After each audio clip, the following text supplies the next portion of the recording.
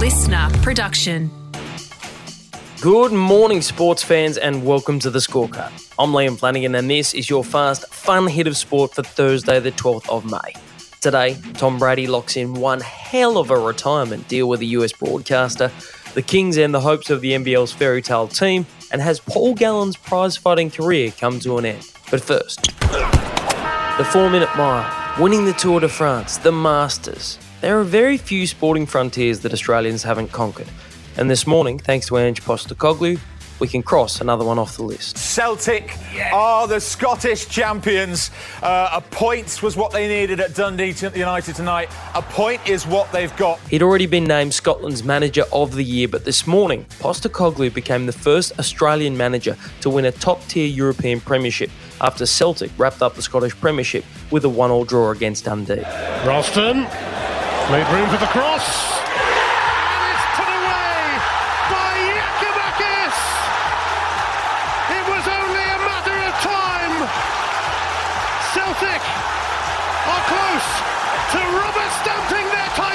With only one match remaining, the result was enough to see Celtic crowned Kings of Scotland with a now unassailable lead over arch rivals and defending champions Rangers. Celtic finished 25 points behind Rangers last year, but in Postecoglou's first season in charge, he has led the Hoops back to the mountaintop and has warned of more improvement to come next year. Well, that's terrifying. Former rugby league star Paul Gallen has always insisted that his time in the boxing ring was driven by one thing. Well, I hope he got paid well for last night's effort against Chris Terzievski, as the two went the full 10 rounds fighting for the Australian heavyweight title. Terzievski, very agile to start this third round. Gallen over the top with that right hand, and now he tries to work. Terzievski tries to hang on. Last night in Newcastle, Paul Gallen challenged himself not against another former footballer or over-the-hill boxer, but rather he stood toe-to-toe with 32-year-old Terzievski, who had a 14-centimetre height advantage and a professional record of 10 wins, 1 draw and 1 loss. And despite being a 5-1 underdog going into the bout, Terzievski's superior ringcraft showed. Body shots of beauty. Gallen wore it well, but he has to be feeling those, and he strives forward with desperation as the uppercut gets in. Despite taking shot after shot, Gallen continued to come forward, and suddenly in the 9th round, despite trailing on all the scorecards, Gal looked set to spring an upset. And the crowd senses something here in Newcastle as Gallen pours in the pressure, pours in the shots, takes another, but he won't mind that. Gallen pressing forward, sensing his opportunity. But in the end, Terzievski stayed on his feet and claimed a unanimous points victory. 97-92 for your winner by unanimous decision, fighting out of the red corner, Chris Terzievski! So the only question left to answer now is, at the age of 40, is Gal's time in the ring up? After 22 seasons, 7-time Super Bowl champion and longtime veteran quarterback Tom Brady is officially retiring. Earlier this year, the greatest quarterback of all time, Tom Brady, retired after 22 seasons in the NFL. But after spending just 40 days in retirement, Brady changed his mind. Tom Brady making it official with this tweet. These past 2 months, I've realized my place is still on the field and not in the stands. So Brady will play for the Tampa Bay Buccaneers in the upcoming season. But clearly, those 40 days of retirement taught Brady that he gets bored easily. So, when he does retire for good, he can't go and be a gentleman of leisure. He needs a job. Fear of unemployment. And yesterday, Brady went and got one hell of a job. Oh, Gino just said it in my ear. Numbers are out. Ladies and gentlemen, we have breaking news. Not only is Tom Brady projected to become the #1 analyst for Fox Sports immediately upon retirement. When is that? Next year? 2 years? 5 years from now? Who knows? They've already agreed to terms on him going right into the booth when he retires. Yep, when Brady does decide for good that he's had enough of throwing a football, he will go straight from the field to the commentary box for Fox Sports to become their leading game analyst. But wait until you wrap your brain around the size of the deal. 10 years, $375 million. No way. I'll give you a moment to pick your jaw off the floor. Got it? Good.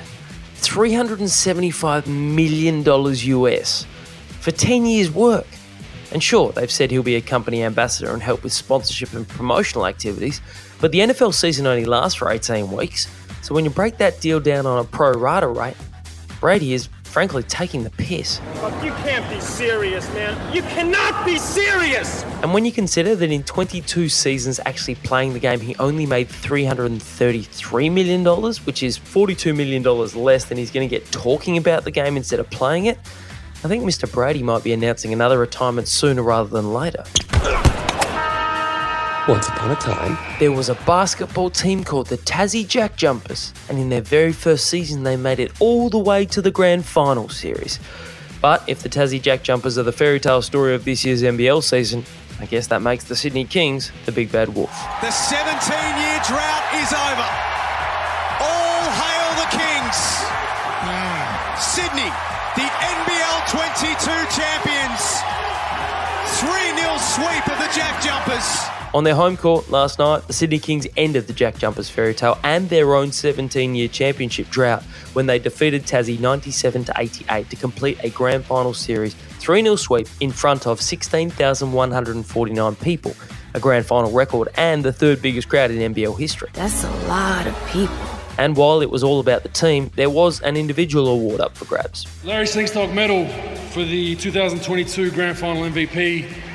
This guy has been through a lot the last couple of years, testament to his professionalism. He's had injuries, he's dealt with everything, and I could not be more proud. Xavier Cooks, come on up here.